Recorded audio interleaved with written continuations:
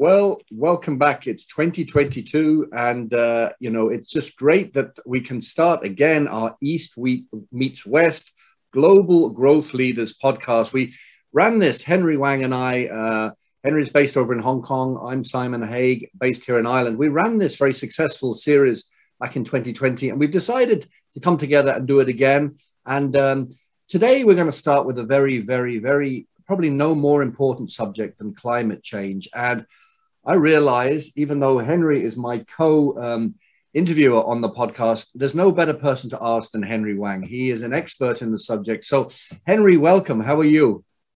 Thank you, Simon. It's wonderful to co-host a new series of Meet West Growth Leaders after our successful first series in 2020.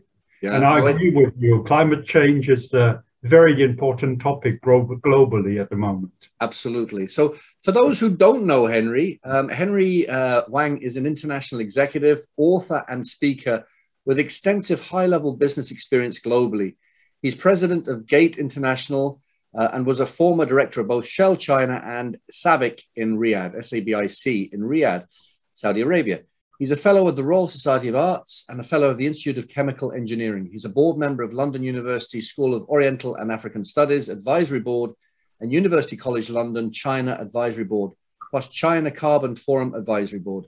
He's been invited to join the G20, B20 Global Leaders Task Force, which we'll talk about, and that's a huge honor, Henry. He's published over 100 papers and speeches, plus 5 books globally. His negotiation paper was selected as one of the top 5 UK management papers of the year. He's been invited to speak at numerous international conferences, leading universities, and I've seen him in action at Imperial College in London. I was one of his people in the audience watching him in excellent action. Also business schools globally. He's also undertaking charity work on leadership and sustainability globally. Henry, that's quite a career. And, it's wonderful that you've been invited to join the G20/B20 task force, really, really important, and various climate boards globally. Maybe just give us a bit more of an overview of your amazingly distinguished career. Well, thank you very much, Simon. You're too kind. I was the corporate director for about 30 to 40 years in Europe, in China, in Asia, and in the Middle East. And I thought that I've been lucky, so it's important to give something back to the world and make the world a better place. So now I've set up my own company, and then we're advising international organizations, leading universities, and also publishing books and papers, and doing charity works in youth developments globally, particularly also in the climate change area. That's wonderful, Henry. And you really do so many different things, and also you're very friendly and helpful to others, which is it's inspiring, and well done on being invited to join the G20 B20 International Task Force. It's very, very important, and it's a huge accolade for you. What would you say are your key activities and outcomes on that task force? Thank you, Simon. Yes, it's a great honor to be invited to join the G20 and B20 task force. I was first invited by the B20 presidency of Saudi Arabia in 2020 to join their task force. And we successfully prepared our recommendations and proposal to the G20 leaders. After that, the G20 presidency of Italy invited me to join their task force. And last year, because of COVID, we met mostly really virtually online with global experts and leaders from all over the world. And we managed to prepare our recommendations to the G20 leaders for their G20 meeting in Italy at the end of 2021. And I'm very honored that I've just been invited by the new G20 presidency of Indonesia to join their task force. And we shall be preparing our proposal to the G20 leaders at the end of this year. Then it is going to be held in Bali. And Wow. depending on COVID, hopefully it can be a physical meeting. Hopefully, you know, and that's wonderful. I mean, Indonesia is a huge player as well on the global stage. So that's another huge accolade. And how would you see different regions globally seizing the initiatives for climate change? Well, I think climate change, different regions and different countries are beginning to understand the importance of climate change, and they are seizing the opportunity to work together. And a very good example of this was happened during the COP26 in Glasgow, when over 150 countries agreed on, you know, they had a lot of debates and discussions, and we saw it on TV, and not everything was agreed, but in the end, they agreed, 150 countries agreed on the new Glasgow Agreement, which agreed that they will work together to reduce, to improve climate change and to reduce carbon emission by 2030. And I think that's very important. And I mean, key countries, in addition to that, key countries, you know, like US and China had special agreement where they agreed to work together, despite their disagreement on trade issues and things like that on climate change. And I think that is very healthy. And we look forward to really more international cooperations and actions together, because this is really, really one of the most important issues in the world. And in G20, in our G20, B20 task force, we have studied this. We were commissioned by the global leader, G20 leaders, to study the impact on global GDP if no actions were done in climate change. And we've published our results and advised the G20 leaders, which is that if no actions were done by the end of this century, you know, some 30 to 40% of the world GDP could be damaged by climate change. And we're already seeing that. You know, we're already seeing woodland fires, we're seeing droughts, we have snowstorms, you know, and glacier melting, flooding, droughts, and things like that are happening around the world. And if we do nothing on climate change, things will get even worse. Yeah, no, and that's why I think the leaders agreed to work together.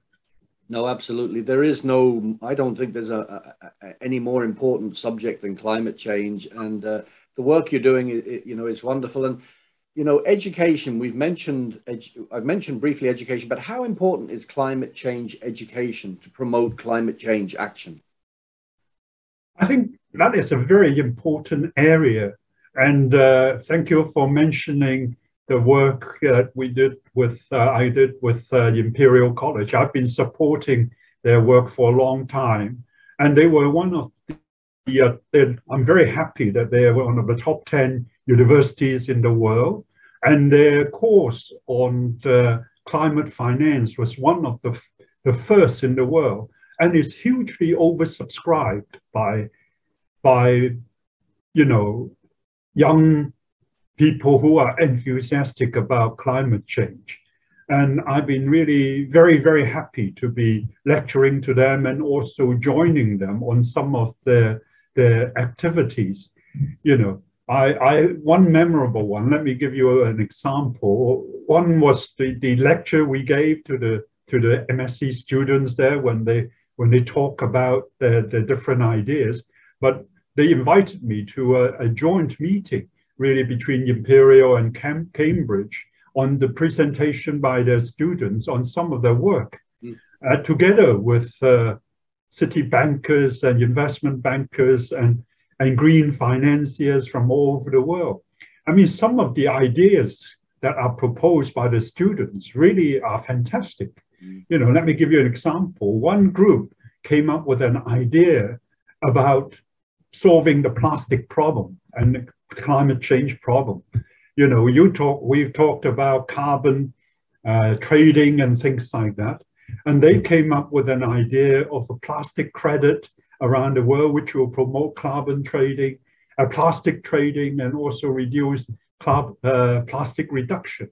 And this was fantastic, you know. And the wonderful thing is that they got offer, you know, one of the City Investment Banking Group immediately saw the potential of this idea and offered them a job, which will, you know, and this is a wonderful example of the new amount of green finance and green jobs just are created by innovative thinking, especially by the young people. No, you're right. And it's interesting, you know, the future of the world is in the hands of the younger generation. And just to plug, just to say that a good friend of mine, Ambassador Terry Earthwin Nichols from the States, and I are going to be starting a new podcast on the future of leadership. And Henry, we're hoping that you can be a special guest on that, one of our 4 special guests. And I think we'll probably talk about the importance of leadership in climate change. But anyway, so you've mentioned finance. How important is green finance for climate change actions? Yeah, thanks for inviting me to speak on your new leadership podcast, which I'll be honored to do. I know the good work that you and Ambassador Terry's been doing in this area, and I'll be very happy to support you on this. Great. Green finance is hugely important. I mean, it has really grown into a major area of global activities. I mean, one of the really impressive thing in Glasgow and during COP26 was that the leading finance institution around the world, controlling something like 150 trillion of investment, agree that they should all back green finance and green investment. I mean, that's phenomenal. And one of the key areas of green finance is green bonds. I mean, the City of London, when we first met in the City of London, I was very honored also to be involved with the green finance team. I mean, green finance, green bonds is one of the key activities now in the City of London, you know, and China, US, France, UK are leading issuers of green bonds. For example, I mean, China last year in 2020, I think they issued something like $50 billion worth of green bonds. And in US in 2021, they issued something like over $500 billion of green bonds. And in addition to that, they have green sustainable finance, as green sustainable financial insurance type products, which are issued in Wall Street and also all the insurance companies. So, you know, you are really talking now a major financial product. And these will contribute significantly to reducing carbon, but emissions, reducing global warming, but also growing the global GDP without destroying it. You know, this is wonderful how green finance, and in addition, is creating millions and millions of jobs in this area. The investments in a good example is over $1 trillion being invested in renewables. And the latest figures from the International Association of Renewable Energy have shown that this has created over 10 million new jobs around the world. Yeah. And that's wonderful. No, it's wonderful. All this, you know, some people would be thinking to themselves, what's finance got to do with climate change? But basically, the way I see it, it's like the foundations below the building. If you don't have the right financial structures and economics in place, the chances of good climate change initiatives sticking and being sustainable are diminished. So this is essential, I think. And so Henry, just in the last couple of questions, what would you say would be the top 2 or 3 priorities for climate change led actions going forward? The top 2 or 3, and why? Why would you do them? I think the top 2. Thank you. That's very important. And I think the top 2 or 3 let me start. The first very important one is really international effort, joint effort on the climate change.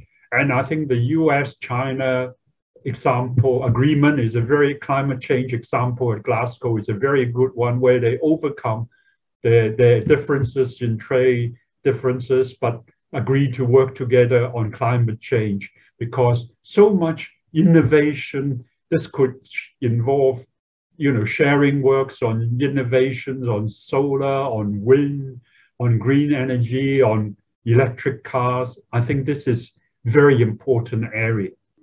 Another very important area is really in trees. Trees now, one of the big things coming out of Glasgow is really 130 countries agreed to work together to end or reverse deforestation because trees are really a wonderful natural solution for carbon removal and absorption and elimination. I mean, they've been doing their work for the thousands of years, but because of economic pressures, the deforestation has been going on. But now people realize that they can do sustainable forestation. This will contribute to growing trees sustainably, but at the same time, being able to use trees and other products to in a sustainable way. For example, a very good example that Philippines is doing is bamboo, growing bamboo for sustainably. And you can use bamboo to make paper and other things. And that is wonderful. A lot of innovations are happening in this area. Yeah. And then the third area is really green finance.